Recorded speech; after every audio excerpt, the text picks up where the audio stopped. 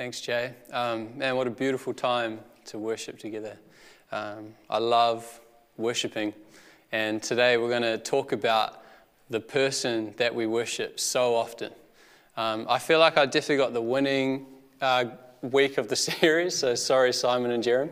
But man, it's been amazing as I've dug into this topic, the Son of God. I just want to ask a question. Have you ever wondered what kind of impact your life is having on others? I think we all have an impact on people. We all have some sort of an impact, whether it's good or whether it's bad. Sometimes we don't even realize that we're having an impact on people. Looking back over history, we can observe all these amazing people that have had impacts on the world today. There's musicians. You may have heard of Jamie Rodwell. There's scientists, there's military people, there's sport people, there's theologians, there's architects. All these amazing people have had influence on our world today. But there is no life that we can point to that has had a greater impact than the life of Jesus Christ, the Son of God. And his earthly ministry had a huge impact on this earth. We measure time in reference to when he walked on earth. How crazy is that? Imagine having that reference about you. His teachings impact the way we treat people. History prior to his coming looked forward to his arrival. And history since his coming has been looking back at what he did and looking forward to him coming again. Like, that is just mind-blowing. This is the man that we're looking at today. So Jesus, the Son of God, had an enormous impact on this earth, and today we have the joy of discovering more about him together. If you're joining us for the first time, we're in this series called Pillars that we're going to be dipping in and out of over the coming years, and this part of the Pillars series is called the Trinity, and this week we're talking about the Son of God. I want to look at three overarching questions today, and it is, who is the Son of God? What did he do? And what is he going to do? My goal for today is that not just that we would increase in knowledge about who he is, but that the Son of God, Jesus Christ, we would fall more in love with today, and we would want to worship him more with our lives. So before we go any further, I thought we'd pray, and then we'll get into it. God, thank you so much for your word. Father, thank you for sending your Son to us. And Lord, we're excited to learn more about Jesus together today. So God, I just pray that you'll get rid of anything that's of me. I don't want to give people my words, Lord. I want to hear straight from you, Father. So would you speak to us today, Lord? We're listening. In Jesus' wonderful name we pray. Amen. Awesome. So who is the Son of God? You know, Jesus is referred to as the Son of God more than 40 times in the Bible. There's a few references just here that I'm going to quickly pull up. In the book of Luke in chapter 1, when before Jesus is born, this angel appears to Mary, and he says to Mary that you will be giving birth to the Son of God. In Luke 4, I found this amazing, even the demons recognize Jesus as the Son of God. John 3:16, there's quite a famous passage that a lot of us would know that it says God gave his only Son, referring to Jesus. In John 20, I think John spells it out pretty clearly and tells us the reason that he wrote all these stories in the Gospel of John about what Jesus did was to show that he is the Son of God. So I think it's pretty clear that Jesus is the Son of God. And people for many years, even today, have refused to accept that Jesus Christ is God. There's so many other religions, and even like progressive Christianity today refers to Jesus as just some good role model. And someone we can base our lives off, but they completely dismiss the fact that he is also God. And one of the most amazing aspects about Jesus, the Son of God, is that he is fully God and fully man at the same time. I can't wrap my mind around that, but we're going to try today, so hold on tight. But people who try to disprove the Christian faith often come after this, so I think this is quite fundamental. So how is he fully God? Let's look at a few scriptures that state Jesus is fully God. In Philippians 2, verses 5 to 6, it says this: in your relationships with one another, have the same mindset as Christ Jesus, who being very nature God, did not consider equality with God something to be used to his own advantage. In Colossians 2, verse 9 says, for in Christ all the fullness of the deity lives in bodily form. In Titus 2, verse 13, it says, "While we wait for the blessed hope, the appearing of the glory of our great God and Savior, Jesus Christ." You know, all these passages and so many more state that Jesus is God. But yet at the same time, Jesus was fully human. And so I just wanted to look at some scripture references as well about this. We've got the birth of Jesus, which you can read about in all the Gospels. You can read that Jesus was born through a woman, just as we are, proving that he is a human. It also, in Luke 2, there's a story about when Jesus, it says that Jesus grew and became strong, and he was filled with wisdom, and the grace of God was on him. So it showed that he grew as a human. I love this one. In Matthew 4, verse 2, Jesus said that he was hungry. I can definitely relate to that. But I love that it says, after fasting for 40 days and 40 nights, he was hungry. I think it's one of the biggest understatements in the Bible that I've ever read. Jesus was sorrowful. He felt emotion. You know, in Matthew 26, verse 38, this is before Jesus went to the cross. So he's like with a few of his disciples, and you imagine that feeling, knowing that you're about to go and die this death. And Jesus said, "My soul is overwhelmed with sorrow to the point of death." And I think like the sorrow, the original word for that means anxious or like suddenly surprised by danger. So he felt emotion. When his friend Lazarus died, there's another one, he wept, he cried. He had emotions like any other human being. And the other thing I found amazing, the last one, is that the people that Jesus grew up around in his hometown just recognized him as this ordinary human guy, a really good guy, but it's an ordinary human man. So when he went to teach in his hometown, the people didn't really listen to what he said because they're like, this is just the carpenter's son. This is Mary's son. They just saw him as an ordinary human man. So Scripture clearly shows us that he was both fully God and fully man. How this all works, I don't really understand, I'm sorry. But what I do know, and I don't think the Bible actually fully explains it, but what I do know is that the Bible teaches us that he was that he was fully God and he was fully man. So why do he need to be both? You know, humankind has a broken relationship with God, our Creator, because we're sinful. And the price that needs to be paid for sin is the blood of a spotless, clean life. If Jesus didn't become fully a man, there would have been no perfect human to be sacrificed on our behalf. He had to be fully man so that his sacrifice would be an acceptable substitute for our lives. But at the same time, he had to be fully God because only someone who is infinite God could actually bear the weight of the sin of all those who believe in him. So he had to be both. So what did he do? You know, I love it when you hear parents say what they reckon their kid's going to be when they grow up. Some parents, you hear them say, "Oh, look at my son, look, the calves on that boy, he's going to be in All Black." You know, I'm sure my dad looked at me and said, "The calves on that boy, he's going to play the flute." But I think God the Father had a purpose and a mission in mind for God the Son. You know, Jesus Christ to accomplish in his time here on earth. He came for a purpose. For God to become a man and enter the world that he made, he did it for a reason.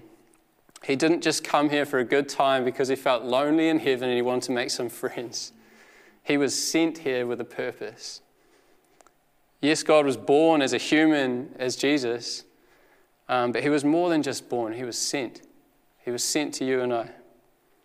You know, Jesus came to this earth and he accomplished so many amazing things. The list can go on forever, but if you read the Gospels, you read things like he healed the sick, he cast out demons, he walked on water and calmed storms, he gave sight to blind people, he made lame people walk and run again, he raised dead people. The list can go on if you read through the Gospels. But the main reason that he came, the main reason that he was sent, was to provide a way for you and for I, and for all of humanity to be in relationship with God. How amazing is that? There's a famous passage in John 3, verse 16 to 17. I'll just read it here. It says, "For God so loved the world that he gave his one and only Son, that whoever believes in him shall not perish but have eternal life. For God did not send his Son into the world to condemn the world, but to save the world through him." Right from the beginning, God knew that this package was going to need to be sent.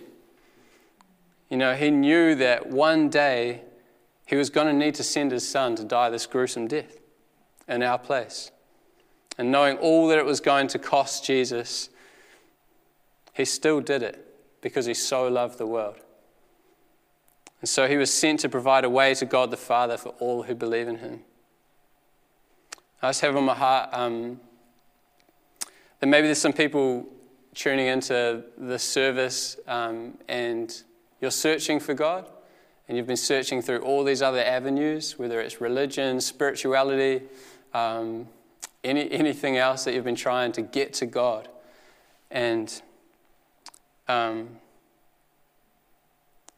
just want to encourage you and also explain that God has made it so clear that the only way to him is by believing in Jesus Christ. Jesus actually says in, I think it's John 14, verse 6, he says, I am the way, the truth, and the life. No one comes to the Father except through me. And Acts 4:12 says, salvation is found in no one else, for there is no other name under heaven given to mankind by which we must be saved. The Son was sent to save you and I and show us the way to the Father. So you don't need to search any further because we've found him. He's here. And he came. And you can find him by just believing in him. I think if that is you, today is the perfect moment for you to actually put your trust in him. No more searching. He came and he was sent and he died, and then he rose again so that you can have eternal life. So do you believe in him?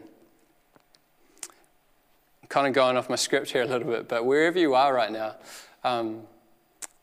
you can pray a prayer to the Lord and you can say, God, I trust you. I want to live for you. I believe in you. I believe that you came and you lived a perfect life and you died for my sin. And then you rose again so that I can have life with you. Feel free just to take the time now and do that if that is you. So since Jesus actually rose from the dead, like we've talked about that he died, but he actually rose from the dead as well, that means that he's alive today. So what's he going to do? Do you know that Jesus is coming back? Do you know that's true? Do you know that isn't just the last verse of a lot of the songs that we sing today in church, but it is actually a true fact that Jesus Christ, the Son of God, is coming back to earth. And that's something that we can look forward to. I grew up with a very, very, very, I can't say very enough, clean mum. She was very tidy. And she would make us clean every part of the house every time a visitor was coming over. And I remember thinking things like, Mum, seriously, I do not need to clean my bed because the visitor is not going to go and jump into my bed right now. Or I don't need to clean behind the fridge because I'm pretty sure they're not going to pull it out and have a look to see if it's clean. But when we were expecting people over, we had to make sure that we were ready and things were in order. And the great thing, though, about my mum is that she always kept a pretty clean house. The house was in good nick pretty much all the time anyway. So if visitors did turn up unannounced, it wasn't such a shock to the system. And she was prepared to host people without a mad rush of cleanup. And this could be quite a far-fetched analogy, but as I've been pondering this, I think, and thinking about the return of Christ, I've been thinking maybe some of us, and I'm guilty of this as well, but some of us, I think, live in a way where we think, I'll just wait till Jesus is about to come back, and then I'll clean up my act. I'll just live how I want to live, and just before my time's up, I'll believe in Jesus. But Matthew 24, verse 42 to 44, explains that Jesus is going to come back at any hour, and when we don't expect him. So are you ready? Do you believe in Jesus? Are you living in a way that honors him and pleases him? As believers, we can look forward to his return because he said he would take us home with him as well. He's not just going to come back, he's going to take us home with him. John 14, 1-4 says that he's going to go to the Father's house to prepare a place for us, but then he promised to come back and take us there. The return of Jesus is like the dominant hope of the church. There have been beliefs that Jesus won't fully return, There's some beliefs where people think maybe it's just going to be like the spirit of Jesus, and maybe some of his good like love and morals and teachings are just going to come back into the world. But no, it's not his teachings or not just his way of life, but it's the Lord himself, Jesus Christ, that will return in full bodily form to rule and reign and take us home with him. So are we ready? He's coming back. I just want to close with this. One day, the one who we've been reading about, the one who we've been singing to, the one who we've been sharing about with our friends and our family, the one who we've been aiming to live like, will be right in front of us. We'll be able to see him, we'll be able to touch him. The focus of the scriptures that we've been feeding on for years is going to be right in front of us, face to face. This is the Son of God. This is Jesus. And this is what he's done. Are we looking forward to his return? And do you know him? And we're going to go into a time of worship now. And as we do, I touched on it before, but if there's people that are listening in and you've never responded to the gospel before, you've never told Jesus that you believe in him, you've never told him that you want to put your trust in him, I just want to pray a prayer now, and you can pray it along with me in your heart. Let's pray that now. Jesus, thank you for coming to earth. Jesus, thank you for living a perfect life that I couldn't live. And Jesus, I thank you for dying for me on the cross and defeating sin, defeating the grave. And Jesus, thank you that you rose again. Thank you that you're now alive. And Lord, that you're preparing a place for me. And Lord, that one day you are going to come back and you're going to take me home with you. Jesus, I believe in you. I'm sorry for all the wrong things that I've done. But Jesus, now I want to ask for forgiveness and put my trust in you. Would you come into my heart, Lord? I pray. In Jesus' name, amen.